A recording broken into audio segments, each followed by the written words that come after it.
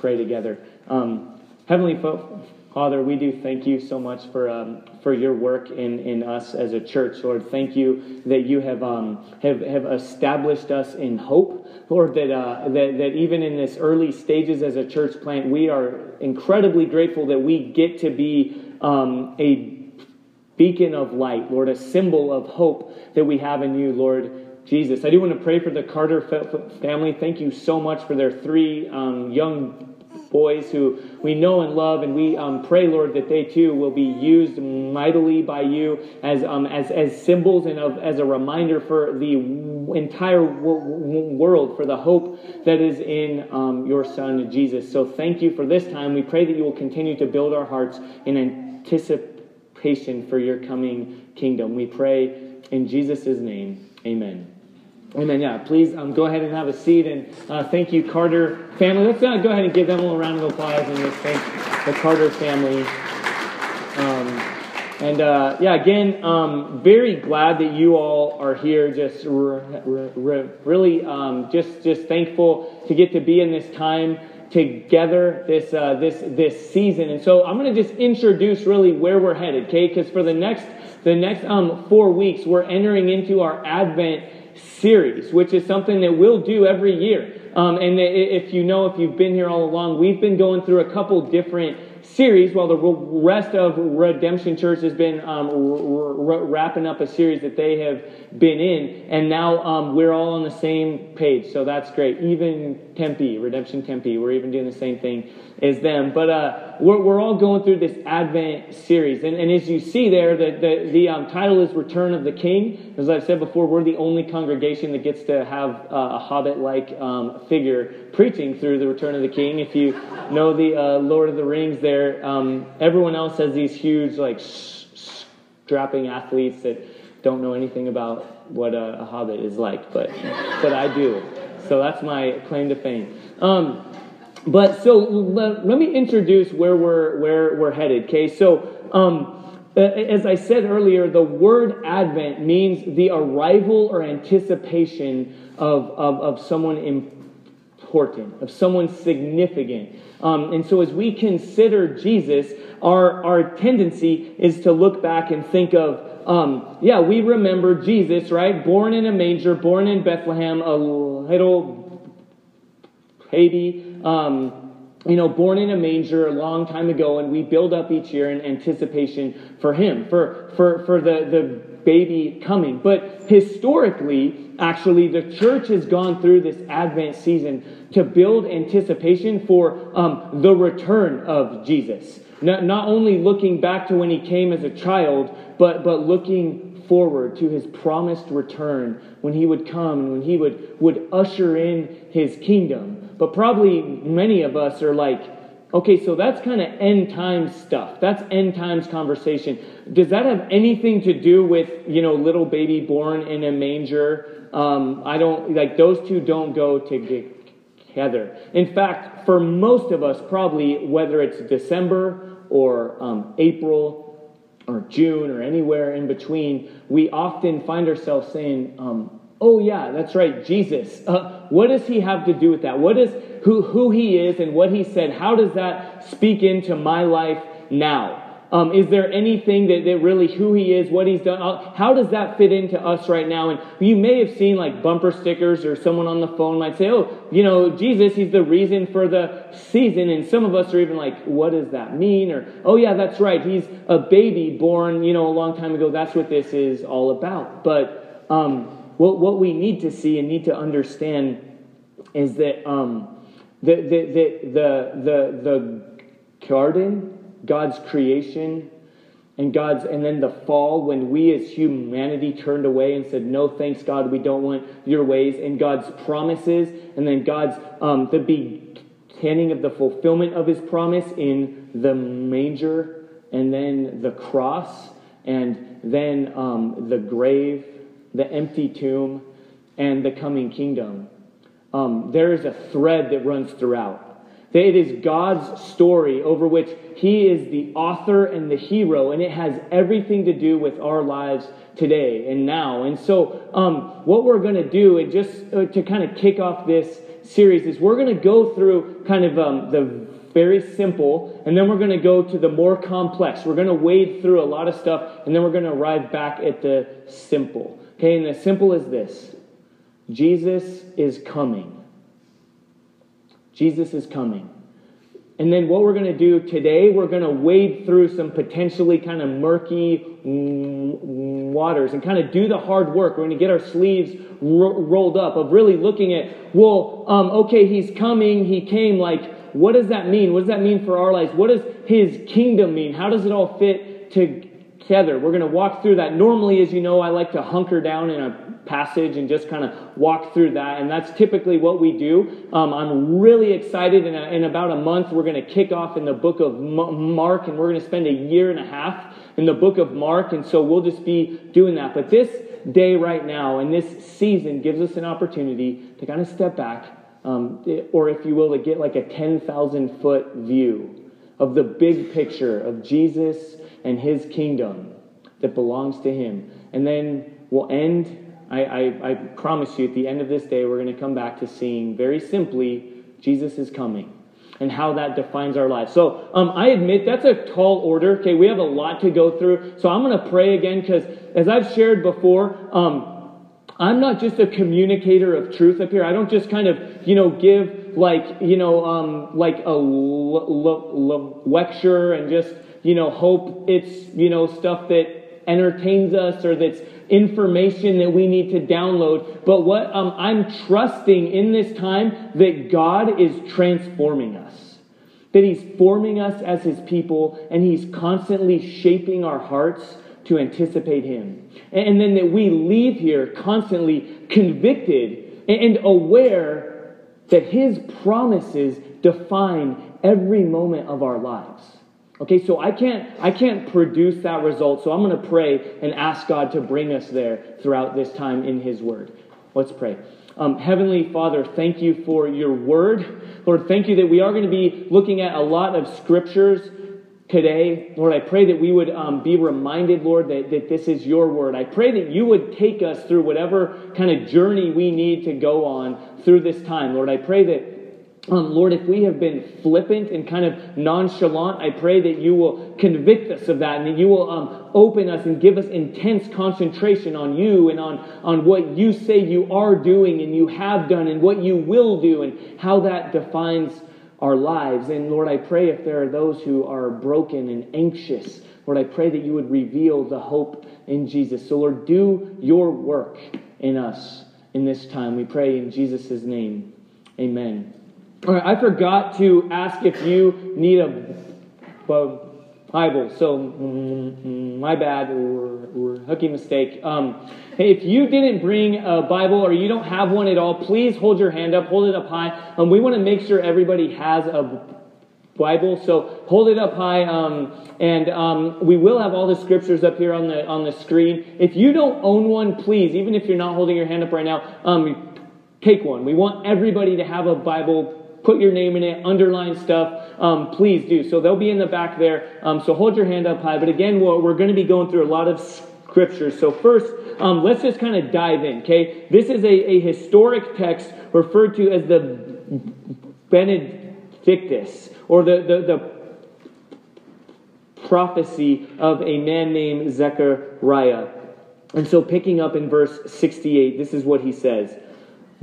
Blessed be the Lord God of Israel, for he has visited and redeemed his people, and has raised up a horn of salvation for us in the house of his servant David, as he spoke by the mouth of his holy prophets from of old, that we should be saved from our enemies and from the hand of all who hate us, to show the mercy promised to our fathers, and to remember his holy covenant. The oath that he swore to our father Abraham to grant to us, that we, being delivered from the hand of our enemies, might serve him without fear, in holiness and righteousness before him in all our days. So this is read before the birth of Jesus. This is read in the time before the coming of Jesus. This is to basically reveal to us, you and me today in 2014, that God's people throughout all of history have been anticipating. They've been waiting. Again, that word Advent, this season of hopeful anticipation, is not just something that you and I experience. It's not just something that 8-year-olds that want to know what they're going to get from Toys R Us or whatever. There's this anticipation that this has been built into God's people from the very beginning. But what were they anticipating? What were they looking for? Look with me right now. We're going to turn to the Old Testament of how God's people were constantly looking for and waiting for God's promises. So what were those promises? That He would make right what had been broken. In Jeremiah chapter 31, verses 31 through 34, it says this: "Behold, the days are coming, declares the Lord, when I will make a new covenant with the house of Israel and the house of Judah, not like the covenant that I made with their fathers on the day when I took them by the hand to bring them out of the land of Egypt. My covenant that they broke, though I was their husband, declares the Lord. For this is the covenant that I will make with the house of Israel after those days, declares the Lord. I will put my law within them, and I will write it on their hearts, and I will be their God, and they shall be my people. And no longer shall each one teach his neighbor and each his brother, saying, Know the Lord, for they shall all know me, from the least of them to the greatest, declares the Lord. For I will forgive their iniquity, and I will remember their sin no more." And that prophecy from Jeremiah was given to God's people in a time when they were full of frustration and questioning. Is my life experience, does this define me? What hope do we have? What is God going to do about this problem? See, what happened in the garden, let me go back there for a minute to help us understand, is God created a people and says constantly throughout, I will be your God and you will be my people. He says, I am creating you in my image so you will reflect me in all of life. Everything you do, your work, your relationships, how you work with the land, how you interact with others, how you view yourself, all of life will be a worship of God.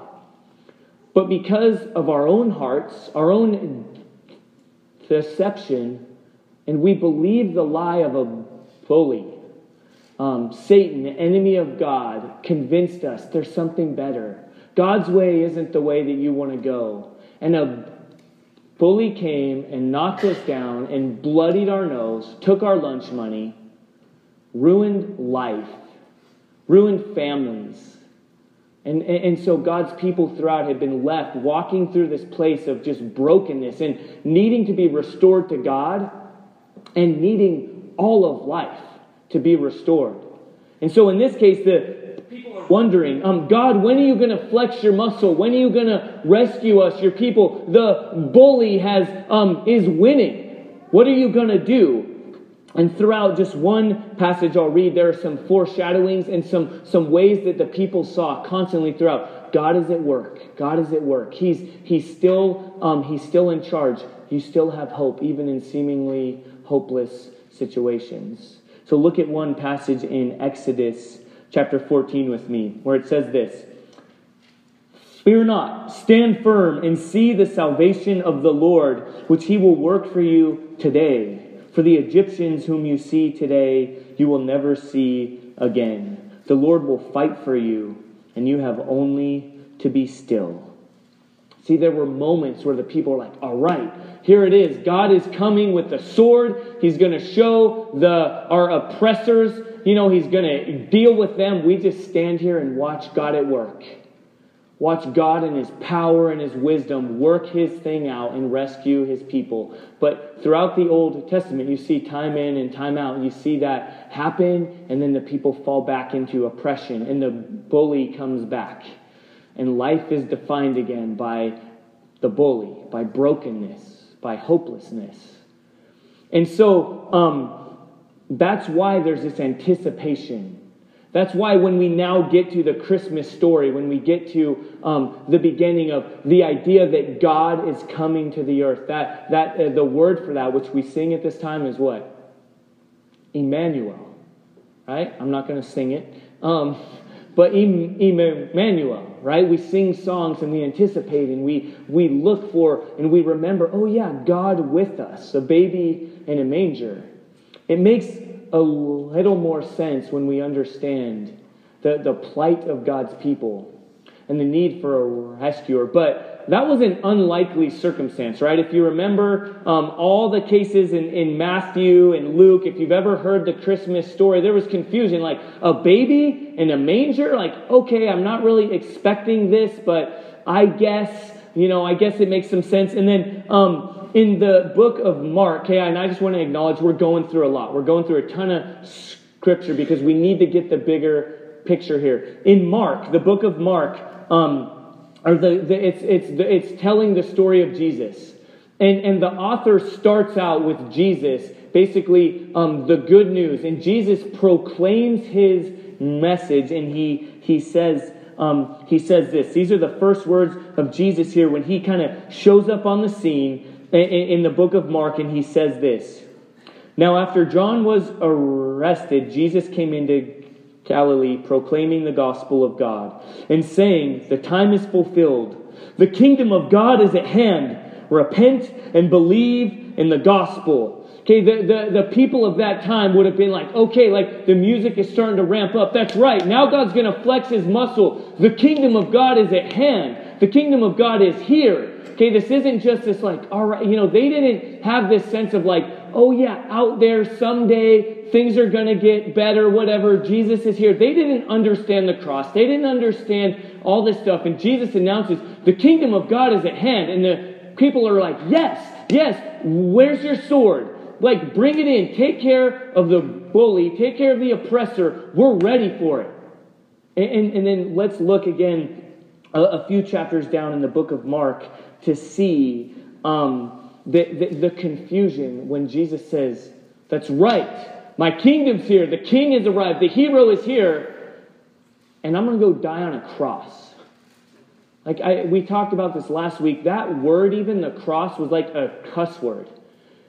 People didn't even write out the whole word for the word cross. It was a gross, shameful, despicable way to die. And so when Jesus starts saying, the king's here, the hero's here, and I'm going to a cross, his people are confused. Pick up with me with some of his disciples, his closest followers, says this in Mark chapter 8. And he began to teach them that the Son of Man must suffer many things and be rejected by the elders and the chief priests and the scribes and be killed. And after 3 days rise again. He said this plainly, right? Like he's talking about, and they're just like, what? And then Peter, it's always Peter, speaks up and he takes Jesus aside and begins to rebuke him.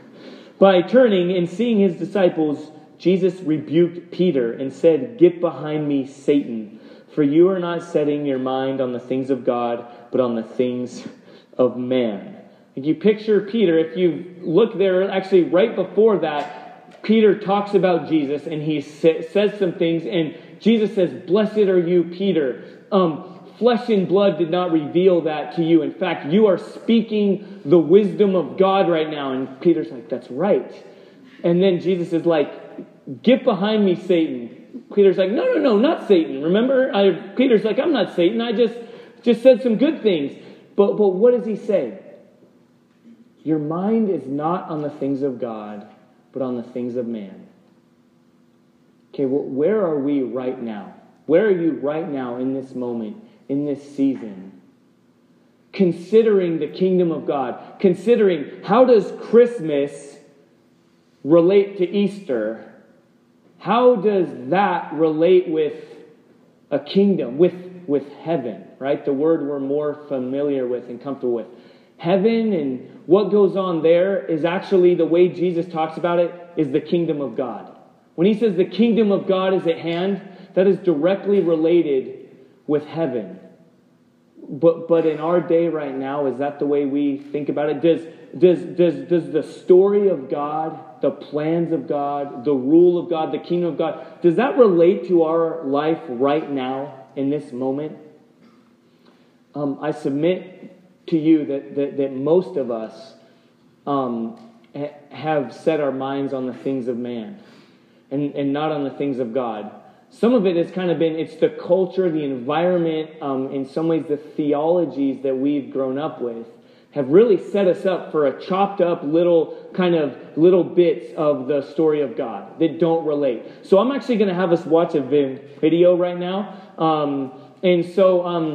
It's a 6-minute video, okay? So let me just explain, and then after this, we're going to continue to wade through some of the murkiness, but it's a really helpful video that just kind of sit there and just watch, I think, a very helpful explanation of how we kind of connect some of the dots in what God is doing in His story. So, yeah, if you will go ahead and watch this right now.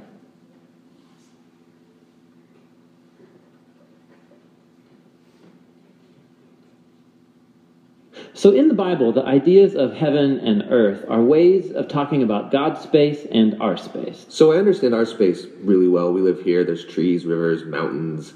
But my understanding of God's space gets a little fuzzy. And what we do get in the Bible are images trying to help us grasp God's space, which is basically inconceivable to us. So these are two very different types of spaces. Yes, they're different in their nature, but here's what's really interesting, is that in the Bible, these are not always separate spaces. So think of heaven and earth as like different dimensions that can overlap in the same exact space. So we talk a lot about going to heaven after we die, but this idea of heaven and earth overlapping, we don't talk a lot about that. Which is kind of crazy, because the union of heaven and earth is what the story of the Bible is all about. How they were once fully united and then driven apart, and about how God is bringing them back together once again. So let's go back to the beginning, where heaven and earth, they're completely overlapping. Yeah, this is what the Bible's description of the Garden of Eden is all about. It's a place where God and humanity dwelt together perfectly, no separation, and humans then partner with God in building a flourishing, beautiful world, and so on. But as humans, we wanted to do things a different way. We wanted God out, and we wanted to create a world apart from Him. Yeah, so we have these two spaces now. And the Bible actually uses lots of different kinds of words and phrases to refer to these two spaces to make a clear distinction. So you said that these spaces can overlap, though. So explain how that works. Yeah, this is where we have to start talking about temples. Because in the biblical world, you experience God's presence by going to a temple. That's where heaven and earth overlap. Now, there are two types of temples described in the Bible. One is a tabernacle, basically a tent that was built by Moses. And the other was this massive building made by Solomon. And these temples were decorated with fruit trees and flowers and images of angels and all kinds of gold and jewels and so on. And these are designed to make you feel like you're going back to the garden. And at the center of the temple was a place called the Holy of Holies, which was like the hot spot of God's presence. Now we can go and be with God again. But not so fast, because the temple also creates a problem. So God's space is full of His presence and goodness and justice and beauty, but human space is full of sin and injustice and the ugliness that results. So how do these spaces overlap if they're so different and they're in conflict with each other? This was resolved through animal sacrifice. Yeah, that's kind of weird. What do animal sacrifices have to do with this? Yeah, the idea is this. Animal sacrifices, somehow they absorb the sin when the animal dies in your place. And it creates a clean space, so to speak, where you are now free to enter into the temple and be in God's presence. Okay, so if I'm an Israelite and I live in Jerusalem, I might be able to be in God's presence. But you said the story of the Bible is all of heaven and earth reuniting.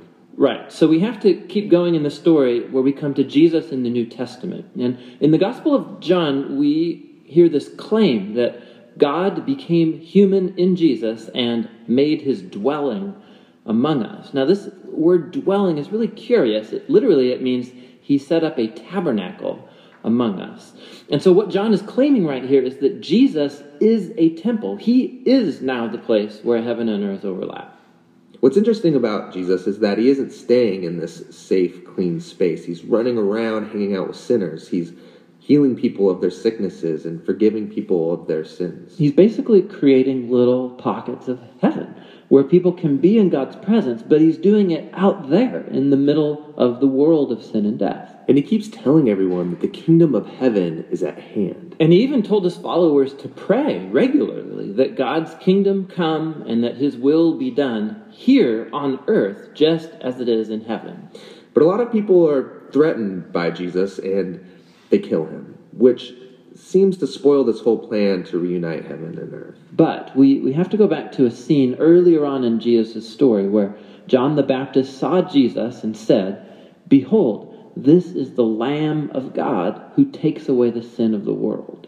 So Jesus isn't just talked about as being a temple, he's also talked about as being the temple sacrifice. Yeah, so the cross is now the place where Jesus absorbs sin to create a clean space that is not limited like animal sacrifices. Jesus' sacrifice has the power to keep spreading and reuniting more and more of heaven and earth. And this is all really great, but it leaves one big question in my mind, which is, what happens when I die? Don't I just fly over to God's space to be with Jesus? Yeah, so a few times in the New Testament we learn that Christians will be with Jesus in heaven after they die, but that is not the focus of the Bible story. The focus is on how heaven and earth are being reunited through Jesus and will be completely brought together one day when he returns. So in the book of Revelation, we get this beautiful image of the Garden of Eden, now in the form of a city, coming to end the age of sin and death by redeeming all of human history in a renewed creation. And God's space and human space completely overlap once again. All right, there we have it. Sally, we can go ahead and take those lights. So there was a lot in that, okay? And again, I want to acknowledge there might be some angst or some kind of, we're ingesting a ton. And you're like, I just ate turkey. I've got tryptophan flowing through me right now. I'm tired.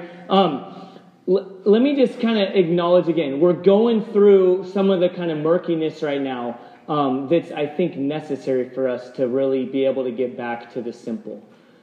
And so you saw that little image. Most of us struggle to connect heaven because we have this idea that we're just going to be zapped up in some ethereal place out there. There will be singing. For those of you who love singing, that's great. For those who love robes and harps, that's great. But it's like, even for a lot of those people, it's like, well, what does that have to do with my life now? And I just want to acknowledge, like, we're all in that place. But look, like, think about this, okay? Look at me. Is it important for us to connect the dots for that day, for the kingdom of heaven, to our day now, to your life now, to hope? Some of us don't feel full of hope and wonder, how does hope, how is that defining my life right now? Yeah, maybe out there it's okay, I'll be in this ethereal place floating around, but what does that have to do with my life right now? We just say, well, just kind of white knuckle it, get through this, it'll be better then. So let me just kind of and ask the question we're asking. Well, how did we get there? And why do we have an understanding of beam me up, Scotty, go to heaven, today you'll be with me in paradise, like he kind of talked about there on the video, out there, and why do we struggle to connect the dots? So let me do a quick little history lesson for some of us. It may confuse us even more, but I think will help connect some of the dots, okay? It hasn't always been this way. For a long time, actually, all people, or a lot of people throughout the world, were really anticipating the kingdom of heaven coming. And in fact, in the time of like the 19th century, a lot of people actually thought that day was coming. There were all kinds of things like the Industrial Revolution, and you see it in art and in all kinds of things where mankind thought, we've arrived, like we're starting to establish heaven on earth. And then the scientific revolution and all kinds of things happened, and people were thinking like, we're here, we've arrived, and there was even in America, even some really sinful things that broke in, like manifest destiny and oppressing other people and thinking, well, yeah, this is just the kingdom of God coming. We're to take over other people and wipe out other people because the kingdom of God is coming. And then we got kind of stopped in our tracks as a world because something called World War I happened. Nobody in here remembers World War I. But it was like the first time in the world that there was no sense of good. Okay, it was really hard to think that heaven was now on earth, right? It was the biggest atrocity the world on a global scale had ever known. And all kinds of depression and financial struggle and death and plagues and all these things surrounded this time. So all of a sudden, the pendulum swung to this other extreme where people thought, we've talked about this, right? The sacred and secular divide. Clearly, the world's a mess. There's no connection between God and spiritual things and what we're experiencing. So the only hope we have is to think of an out there, other than world where God's out there and we just kind of live our lives right now and it doesn't really have anything to do with each other. And again, philosophy and scientific revolution and all these things, we start to think of like we now have the capacity in our own hands, and there's a spiritual and there's a physical world, and I'm more of a science person. Those things don't really relate, and that was just not true before that time. Okay, before kind of post World War I time. So what do we do in this time? We look to Jesus. Okay, we acknowledge maybe some of the questions we still have. We have community, we have conversation, but it all comes back to looking to Jesus, to fighting to connect the dots. So I'm just going to look through a couple more things here, okay? Stay with me. And as we consider Jesus coming and dying and sending his followers out with a message of good news that is centered on Jesus saying, I'm making all things new. I'm going to read a passage in Revelation 21 that will help us kind of start to develop that muscle of anticipation for the kingdom of God and what that means for us today. The author says, Then I saw a new heaven and a new earth, for the first heaven and the first earth had passed away, and the sea was no more. And I saw the holy city, New Jerusalem, coming down out of heaven from God, prepared as a bride adorned for her husband. And I heard a loud voice from the throne saying, Behold, the dwelling place of God is with man. He will dwell with them, and they will be his people. And God himself will be with them as their God. He will wipe away every tear from their eyes, and death will be no more. Neither shall there be mourning, nor crying, nor pain any more, for the former things have passed away. And he who was seated on the throne said, Behold, I am making all things new. Also he said, Write this down, for these words are trustworthy and true. Okay, hear me on this, right? If you've been exposed to Christianity much at all, if you're a Christian or you're not a Christian here, hopefully you've heard, and let me explain it right now. You've heard this idea of justification, right? We saw it some in that. You've heard that we have sinned and are separated from God and need to be restored with him relationally by placing our trust in Jesus. Okay, that's the big theological term, justification. And that is central to the work that Jesus is doing. That is central to the baby born in a manger. We see that displayed on the cross. Okay, don't hear me saying that is not central. If you're here and you've never put your trust in Jesus, I'm calling you, I'm pleading with you.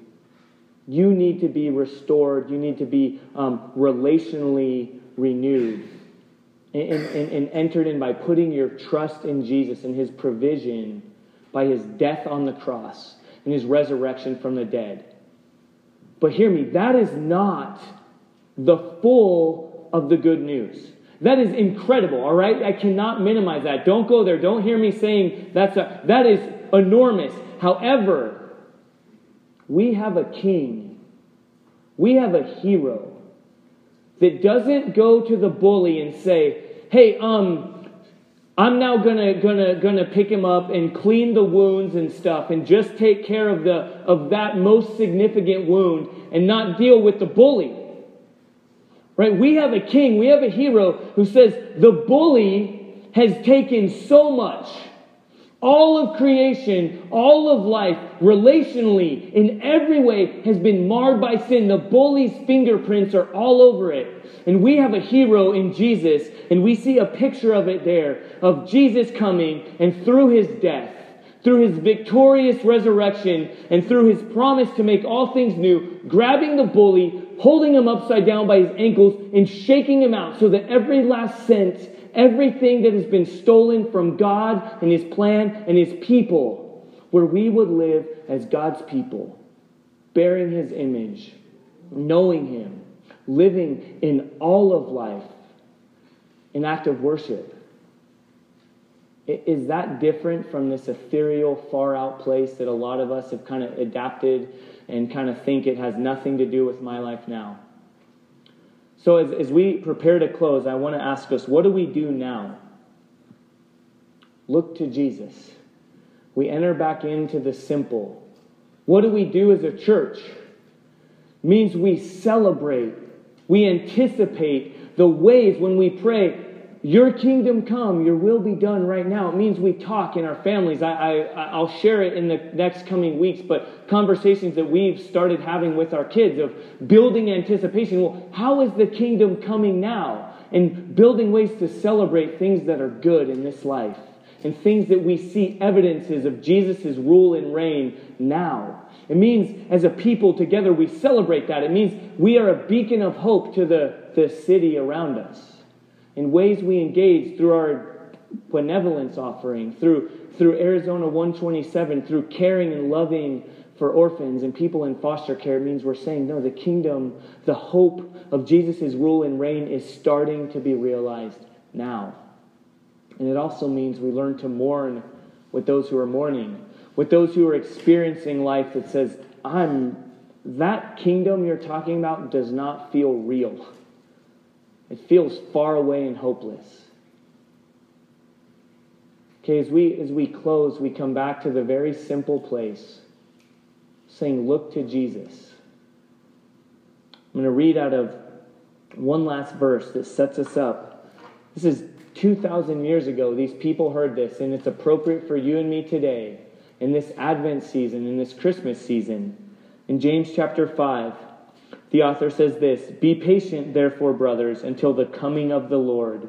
See how the farmer waits for the precious fruit of the earth, being patient about it until it receives the early and the late rains. You also be patient. Establish your hearts, for the coming of the Lord is at hand." Be patient until the coming of the Lord. Establish your hearts, for the coming of the Lord is at hand. In this Christmas season, are you like a lot of members of my own family who think, this whole Jesus thing, I got to get my life cleaned up for? This whole coming of the kingdom thing, the rapture, the new heavens and the new earth, what do I need to be doing? You get prepared by turning to Jesus, by clinging to Jesus. The word repentance means turn to Jesus. Whatever distracts you and me, whatever our minds are set on the things of man, it means we look to Jesus. It means we recognize and we are excited about ways that his kingdom is coming now and ways that we get to be the agents through whom his good works are coming. And we also give the message of hope. We look to the day when Jesus fully restores all things. We look to Jesus. We wait with eager, patient anticipation. It means we look for the return of the King, in whom we have everlasting, real life hope. Let's pray. Heavenly Father, we come before you right now, very simply, very plainly, acknowledging Jesus is coming. This is imminent. It's not something that's just gonna, it's not a theory, it's not a what if, and Lord, hopefully for all of us, whether we have known you and have called ourselves Christians our entire lives, or this is the first time we're hearing this, Lord, may we be shaken even to remember When we hear or say Jesus is the reason for the season, it's not just meaning put on a happy face, sing some carols, drink some hot chocolate, and try to be happy, disconnected from this ethereal, far-off place that is called heaven, and this kind of hypothetical or theoretical conversation that we have about end times and what it all has to do, and seemingly unrelated to our lives now. Lord, will you bring us to Jesus? Holy Spirit, as we pray, as we respond, as we sing, Lord, I pray that you are transforming us, shaping all of life to be all for Jesus, in whom we have hope. We pray in his name. Amen. Amen.